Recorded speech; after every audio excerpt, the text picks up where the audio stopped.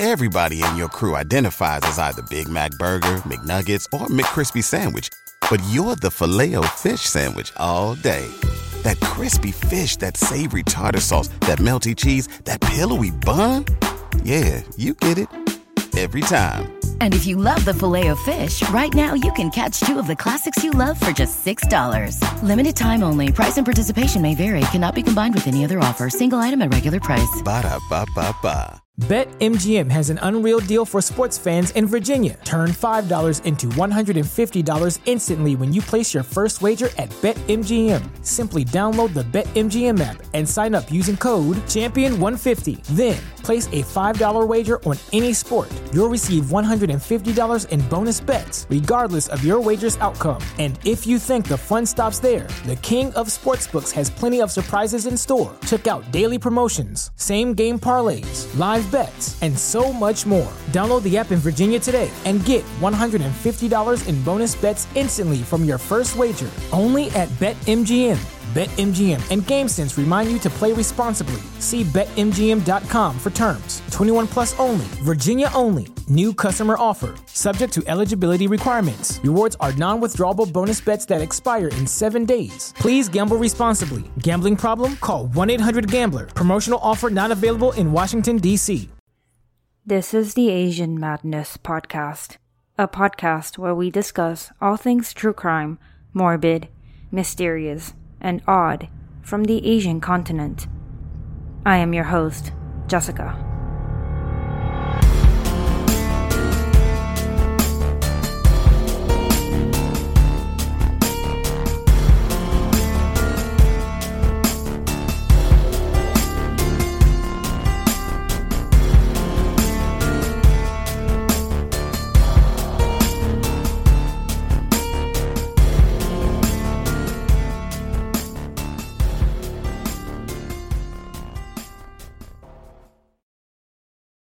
Hello, Asian Madness listeners.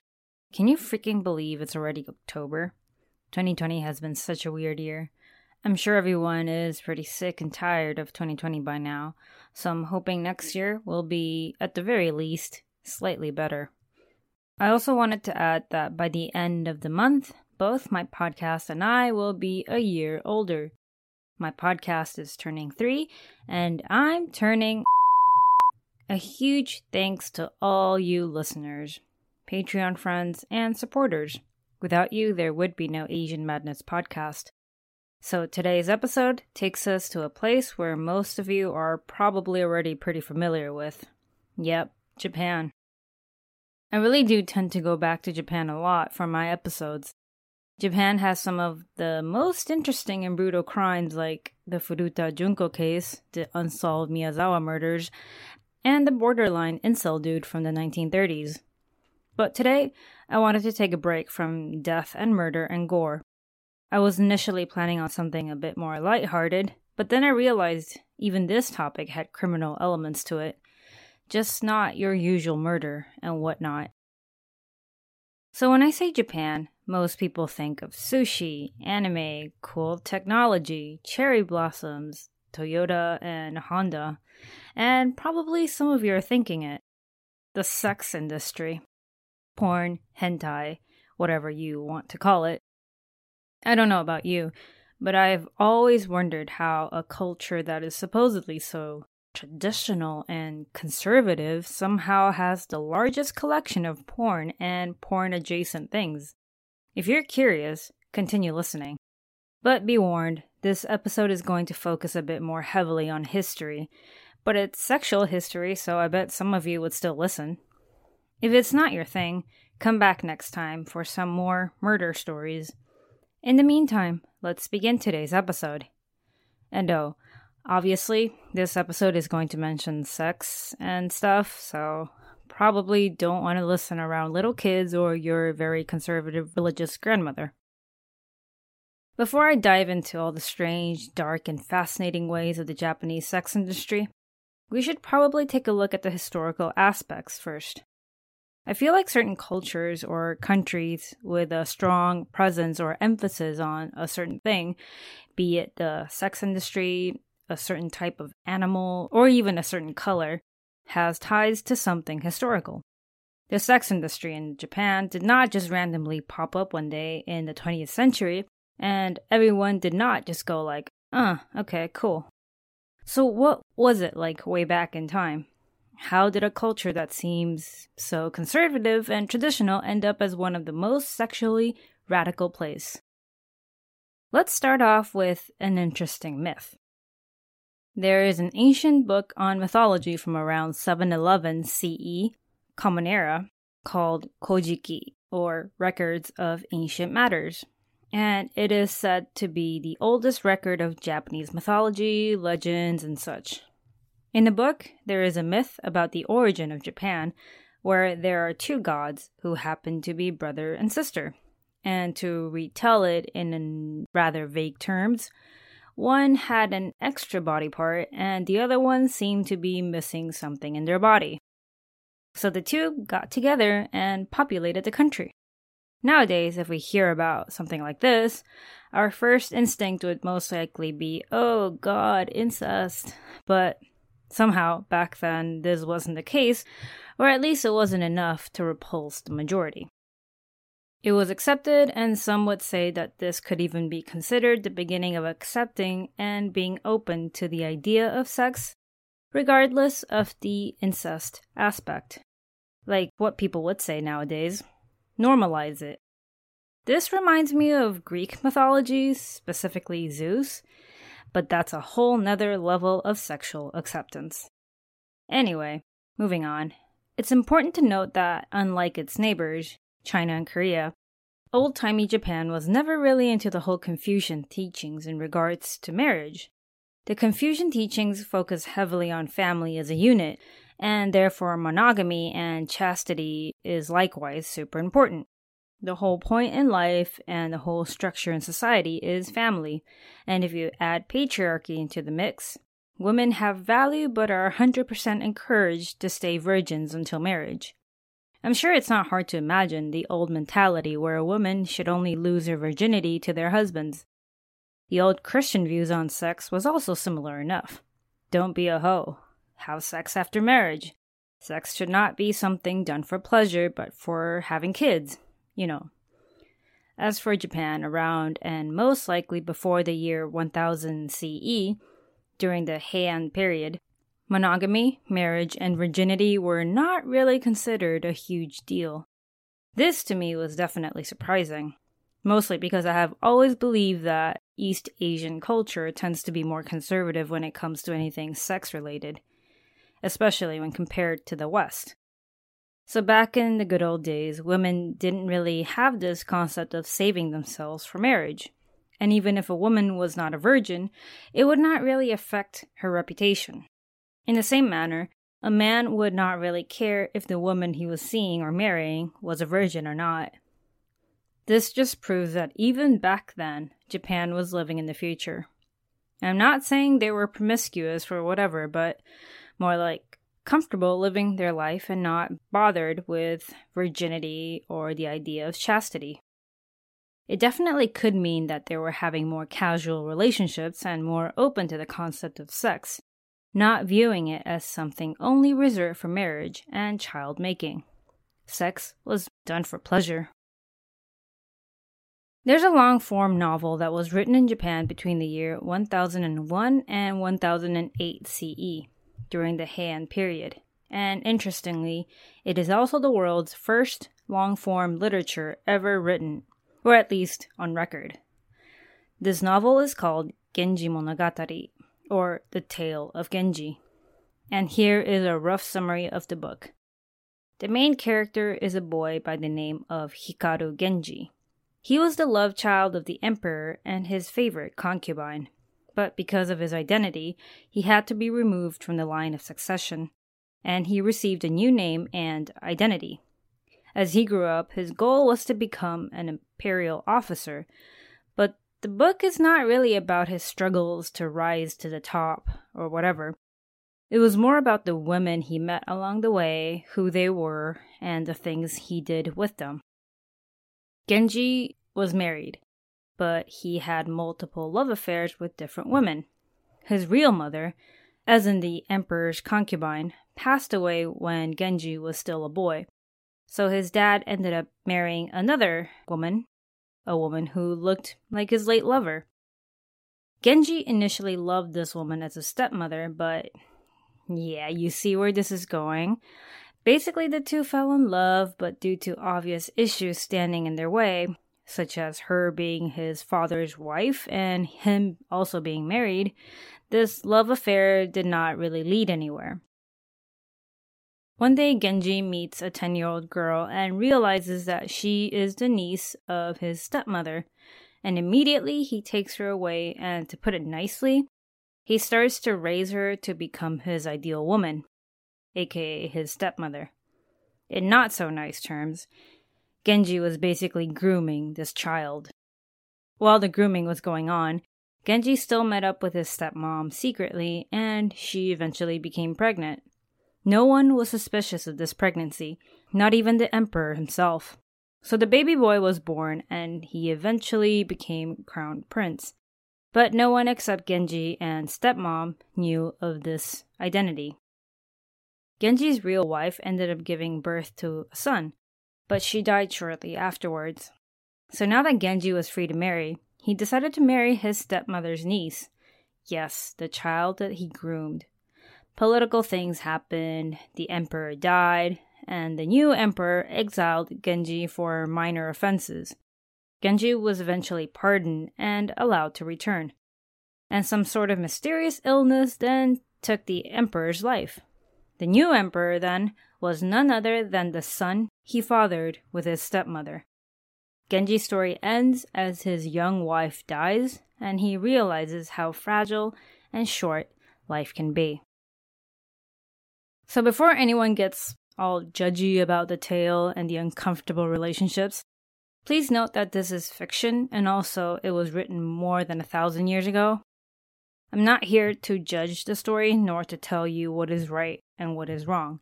I just simply want to point out the fact that this tale, filled with sexual descriptions, was written more than 1,000 years ago, and it wasn't even considered porn or taboo.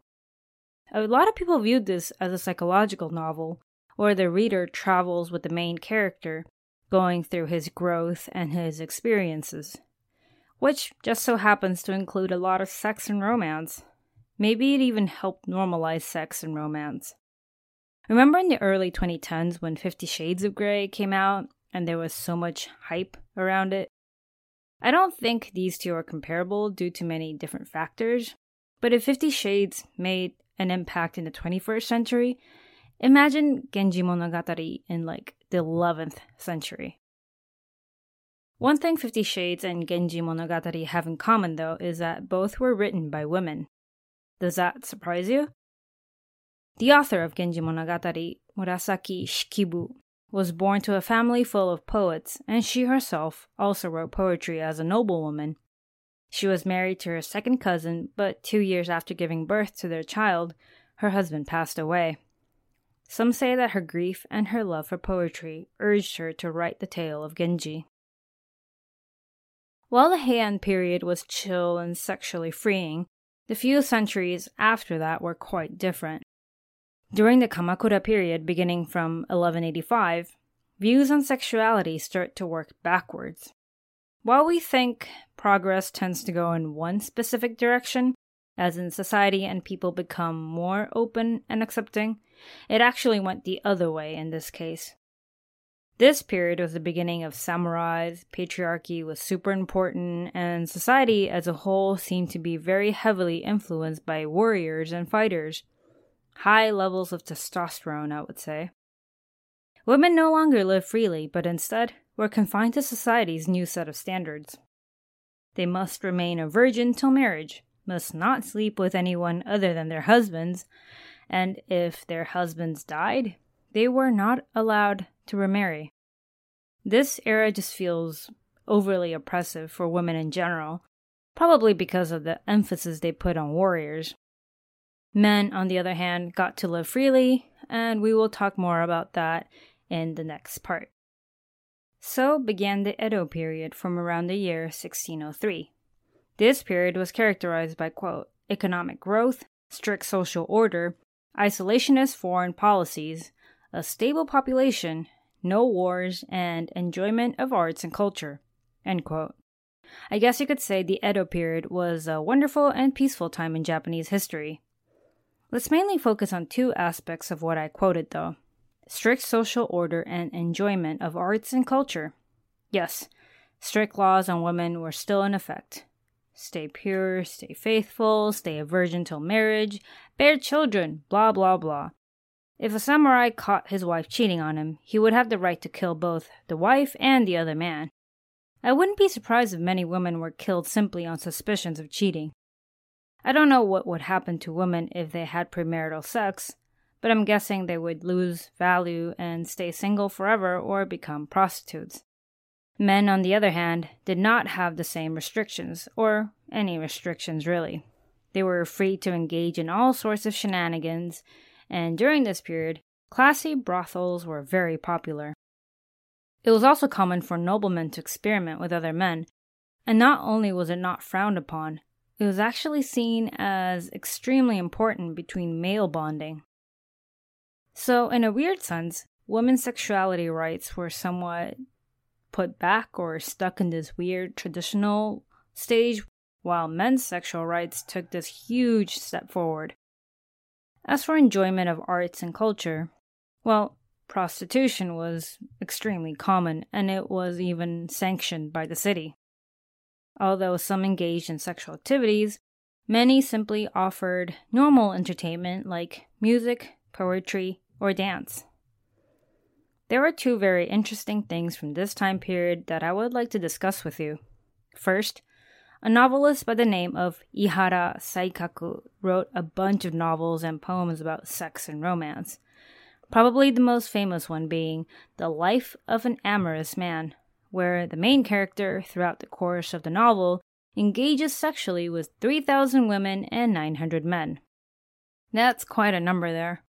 Other works by the author include The Life of an Amorous Woman and The Great Mirror of Male Love, where he explores, to put it vaguely, love shared between men. I think we all know what that means. As you can clearly see, even back in the 1600s, engaging in sex seemed normal enough, except the part where women weren't allowed to do anything. While many countries back then denounced and condemned sex between same-sex couples, Japan was just living it up and doing whatever they felt was natural. Buddhist temples, samurai gatherings, any kind of gathering with a lot of men generally acknowledged and accepted same-sex relationships. Does this surprise you at all? Again, Japan has always struck me as conservative and traditional. So this past that I'm describing seems to be very much the opposite.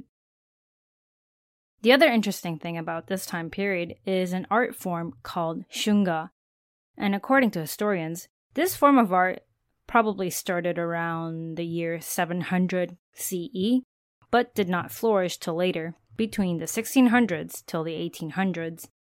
So what was it exactly? The term shunga itself literally translates to spring painting, and in Japanese and also in Chinese, the word spring is a euphemism for sex and or lust.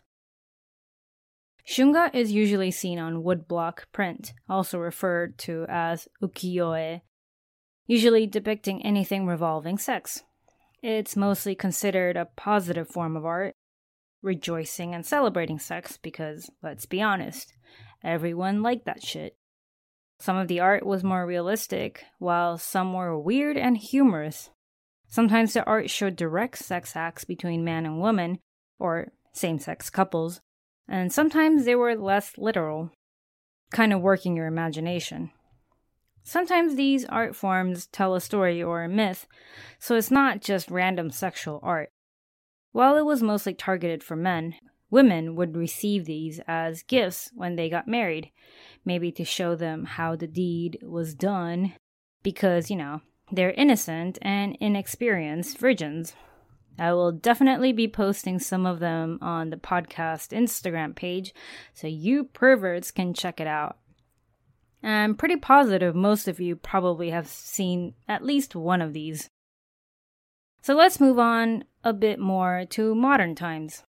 As many of you may know, Japan was very isolated from Western influence from about the 1600s till the late 1800s.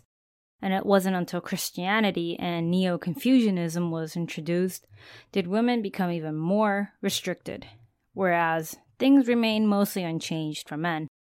Same-sex relationships also became unacceptable, almost to the point of homophobia. Let's just say Christianity really influenced a lot of cultures all over the world, for better or for worse. The government, for some reason, put a lot of importance on men getting off, especially during war times, and not just like getting off, but having actual sex. The thinking back then was something like, a satisfied man has more potential and more energy to fight off the enemy. It's interesting because nowadays, a lot of professional athletes take a vow of abstinence prior to and during their games. Pretty much the exact opposite, it feels like. Anyway, let's take a look at World War II. Japan basically took over the entire Asian continent, and, well, the soldiers were hard at work fighting for honor and for their country. Where do they get sex? In the beginning, some Japanese women volunteered to help these soldiers sexually. But what happens when the demand is just too high?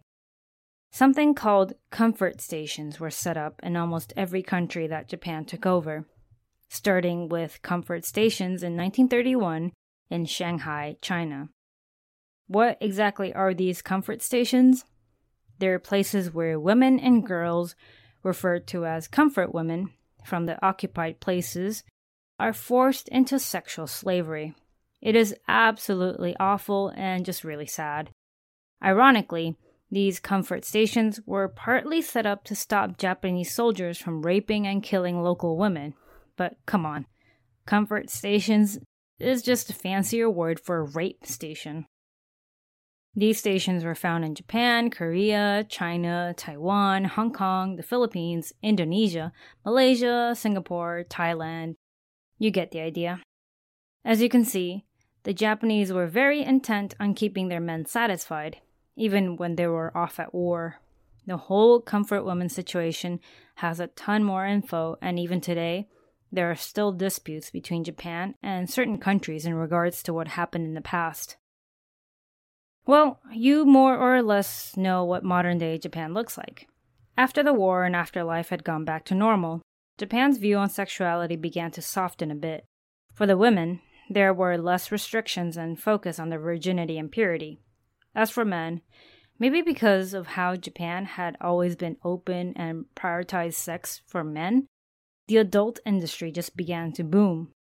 Photography, videos, and eventually porn-style anime and manga, anything and everything. Prostitution in Japan is technically illegal, but the terms used in the legal definition is very vague. In other words, it's easy to find loopholes. There are so many types of quote-unquote prostitution establishments, ranging from half-innocent types, where you get female companionship, to full-on sex with a woman of your choice. Many women may also freelance, and men will find them if they know where to look. The area in Tokyo that is known as the red light district is called Kabukicho, and if you go at night, you will see all these stores and clubs that offer companionship and possibly more. Some Japan-specific, quote, prostitution include delivery health, meaning you get an escort to come to you. And the word health here is used as a term for sexual services. Fashion health, which are so-called massage parlors that may offer anything short of sex. Image clubs, where there are themes that cater to the customer's fantasies. Say, if you happen to have a thing for girls in school uniforms, there is a place for that. If you have a thing for molesting and groping women on trains, there is also a place for that. So basically the interior will be designed to look like a train, and all the women working there will pretend to be passengers where you could just outright touch or molest them. I know how it sounds, but hey, it's an establishment and everyone there plays by the rules. It's seen as a way for men to fulfill their secret fetishes and fantasies, so they don't act on it in real life, or something like that. Now I would like to discuss the porn industry. If you have watched any form of Japanese porn, you have most definitely noticed that there are some obvious differences between Western and Japanese porn. For one thing, the law states that the genitals must be censored. And this is the case for real people porn and for manga, hentai, and video games. Another thing you may have noticed is the dynamic between the people on screen. Japanese porn may be more influenced by patriarchy, so a lot of the videos tend to involve men dominating women or even quote-unquote raping women. The guys also tend to be your average-looking guy with very average-sized parts and not necessarily muscular or even in good shape, which some argue that this is so the audience will focus mostly on the women, as porn is still mostly targeting the male audience. I have also heard that by using regular or below-average guys, it gives the male audience more confidence. One more thing you may have noticed when it comes to Japanese porn is that there tends to be a lot of fetishes and niche categories that can be seen in videos, games, or hentai, and they all have their own terminology. For example, the word Lolita, while you may associate it with Vladimir Nabokov's book, that word has actually transformed into Lolita complex, a term used for the attraction for very young-looking girls. It's the whole innocent look that attracts certain men, and this has become a bit of an issue in recent years, as it could indirectly cause or condone underage sex and porn. Other things that are more exclusive to Japan would be kinbaku, or also known as Japanese rope bondage, nyotai mori, which is eating sushi placed on naked women. And, of course, there is bukkake. Although the pornography business is booming in Japan, and people are pretty much accustomed to it, there is still a dark side to it, and it has to be addressed. The adult video business is not just some shady-ass company being run from the basement of a building. They have connections, are usually a part of huge media conglomerates that are linked to TV channels, music companies, publishers, and of course, talent agencies. A pretty young woman may be stopped on the street, and the person may hand her a business card. They'll tell her that she's beautiful and that she has potential to be a model and to be famous. As a young and impressionable woman, I would say more than half would be tempted to hear the person out. They would eventually be convinced to start out with a photo shoot, maybe in skimpy clothing, eventually moving on to lingerie, then full nude. These so-called talent scouts will then tell these women that they will need to interact with men on camera. It's acting. It's the best way to get her seen, blah blah blah. Do alarm bells start ringing for you? By now, definitely. But imagine you're maybe 18 or 19 or barely 20. You're stuck in a room with a bunch of men, and they're basically pressuring you to do this. The woman would probably feel very vulnerable, very stupid, and scared of what will happen if they say no. Unfortunately, many young women do go through with it, and while you may consider this rape, it is extremely difficult for these women to stand up for themselves. First of all, this is considered shameful, and it would probably be very hard for law enforcement to take them seriously. As we know, many people believe the whole "you could have said no," or "you had a choice," or even worse, "you were asking for it." In one case, from 2013, an aspiring musician was lured into this trap in almost the same exact way mentioned above. A modeling agent asked her to pose nude, just once though, saying that it will help kickstart her career as a musician. Well, things did not go the way she thought it would. She was basically cornered in a room with multiple men, and she was forced to go through with a sex scene. She actually did report this to the police, and has since then tried to raise awareness all over Japan. Once she told her story, a lot more women began to come forward, seeking help with their situation that is more or less similar to what happened to her. Data collected from 2017 states that, quote, around 27% of women contracted by talent agencies have been asked to shoot sex scenes, and 8% gave in, end quote. A 24-year-old woman, Kozai Saki, was offered a modeling job by a talent scout. She believed what the agent told her and decided to give it a go. On the first day of her on-site photo shoot, she was met with 20-plus people in the room. She then realized that her job that day was not to take part in the photo shoot, but to have sex with the men in the room. Quote, I couldn't take off my clothes. All I could do was cry. There were about 20 people around me, waiting. No woman could say no when surrounded like that. End quote. The agency made sure they convinced Kozai Saki to stay and make more videos for them, getting her hooked on tranquilizers and isolating her from her family and friends. Eventually, she left the agency, and while she continued to film independently, she was also very outspoken with the treatment she received from the talent agency. I can only imagine how many women have gone through this sort of treatment, this kind of trickery.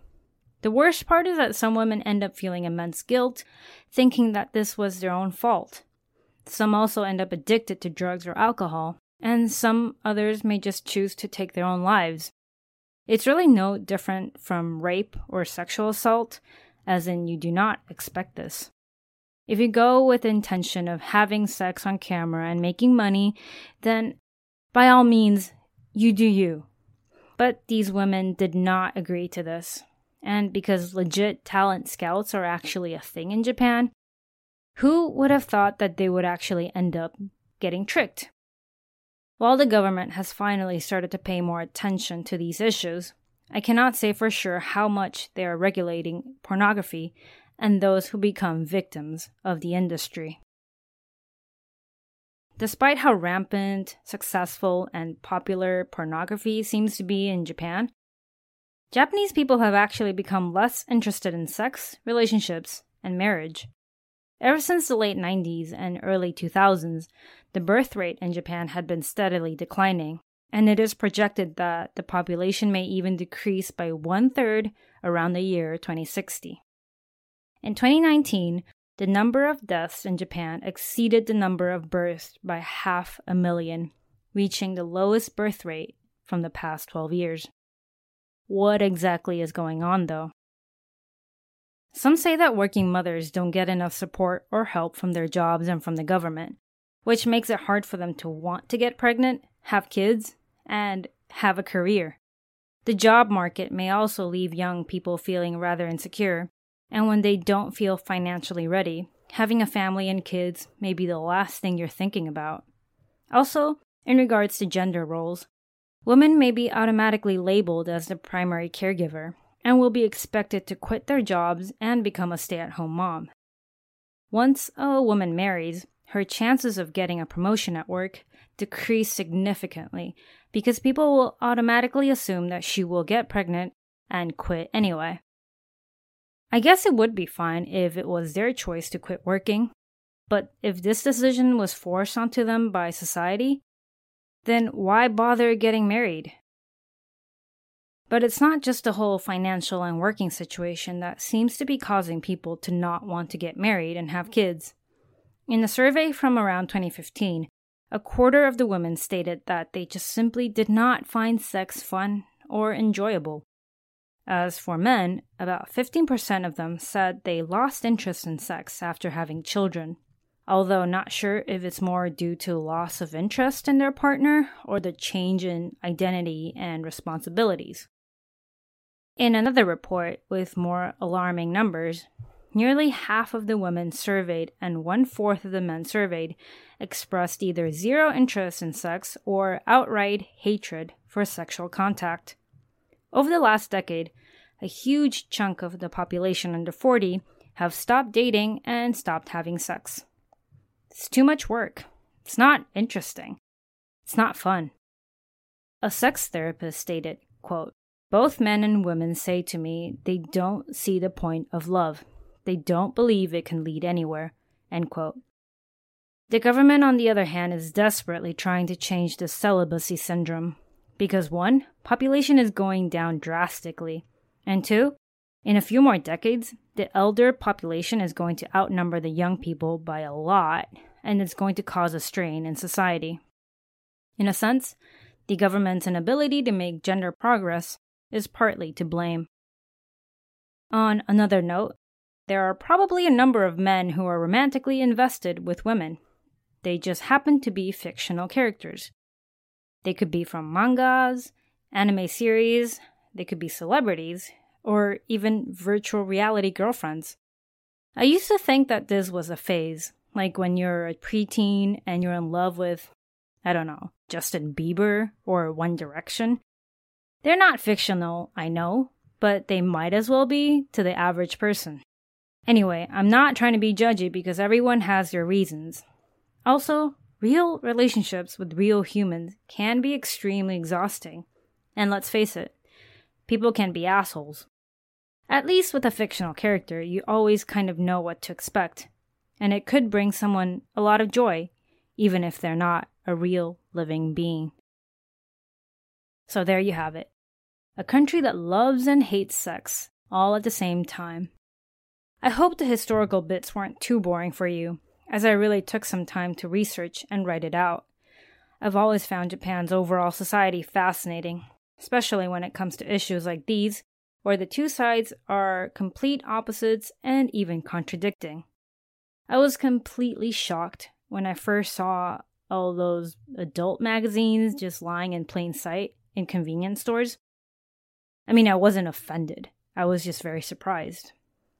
How do you feel about Japan's evolution and quote-unquote progression on sex? I definitely feel like Japan still has a long way to go when it comes to gender equality. Who knows, maybe things will take another turn again in a few more decades. I personally don't think there's anything wrong with not wanting to date or marry or even have sex. People should be able to choose what they want in life. But I guess it also depends on why they've made this choice. As long as they're living a life they want, who are we to tell them what to do? Thank you very much for being patient again and for tuning in to this episode. I appreciate all the support more than anything. Stay safe, stay healthy. Till next time. Thank you for tuning in to the Asian Madness podcast. If you enjoyed my content, please rate and review me on iTunes. If you would like to get in touch with me, you can find me on Facebook, Instagram, and Twitter, or email me at asianmadnesspod@gmail.com.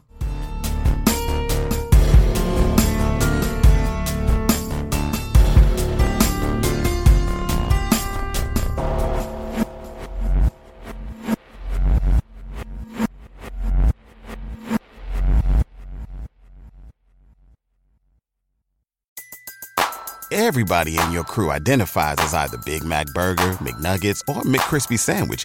But you're the Filet-O-Fish Sandwich all day. That crispy fish, that savory tartar sauce, that melty cheese, that pillowy bun. Yeah, you get it. Every time. And if you love the Filet-O-Fish, right now you can catch two of the classics you love for just $6. Limited time only. Price and participation may vary. Cannot be combined with any other offer. Single item at regular price. Ba-da-ba-ba-ba. BetMGM has an unreal deal for sports fans in Virginia. Turn $5 into $150 instantly when you place your first wager at BetMGM. Simply download the BetMGM app and sign up using code Champion150. Then, place a $5 wager on any sport. You'll receive $150 in bonus bets, regardless of your wager's outcome. And if you think the fun stops there, the King of Sportsbooks has plenty of surprises in store. Check out daily promotions, same-game parlays, live bets, and so much more. Download the app in Virginia today and get $150 in bonus bets instantly from your first wager. Only at BetMGM. BetMGM and GameSense remind you to play responsibly. See BetMGM.com for terms. 21 plus only. Virginia only. New customer offer. Subject to eligibility requirements. Rewards are non-withdrawable bonus bets that expire in 7 days. Please gamble responsibly. Gambling problem? Call 1-800-GAMBLER. Promotional offer not available in Washington, D.C.